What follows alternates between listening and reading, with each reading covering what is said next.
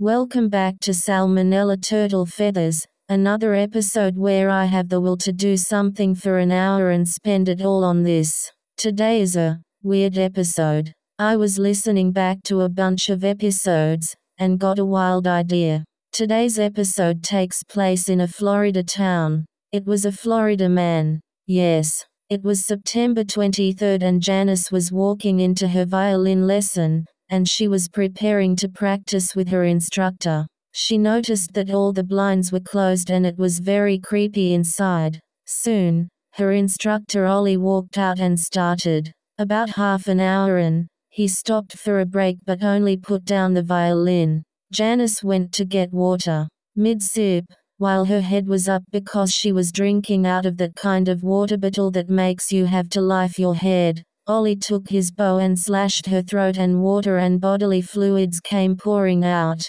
As she dropped the water bottle and fell to her chair, choking on her own blood, she choked to death, after her throat was slashed and Ollie ran into a van and drove away. Soon, another student was having a tutor session walked in and panicked while starting to get the blue tarp from a closet, covering her in it, picking her up and cleaning up all the red shit.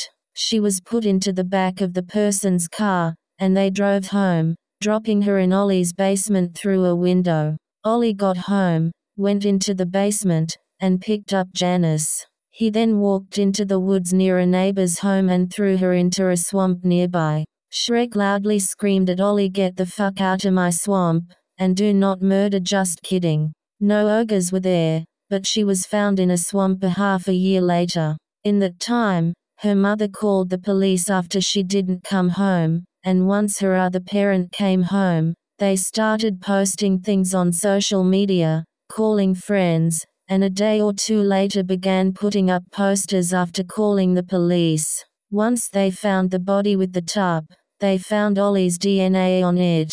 He had been arrested for a minor crime before. Nobody remembered what it was, like they had all been memory wiped or something. No, this is a crime podcast, not a conspiracy theory one.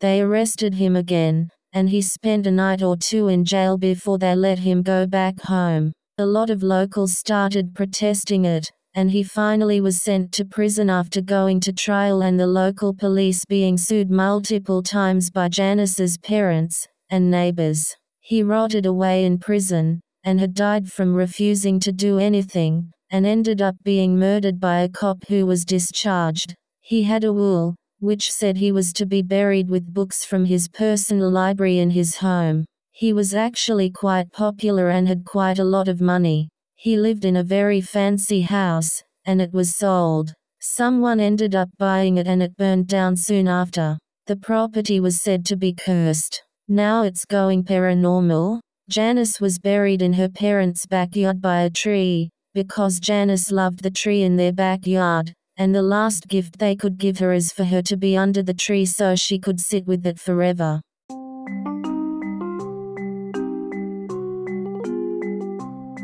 Thanks for listening to the podcast. New episodes are posted at random. We're hoping to get a set schedule soon. If you enjoyed this, we hope to see you again soon.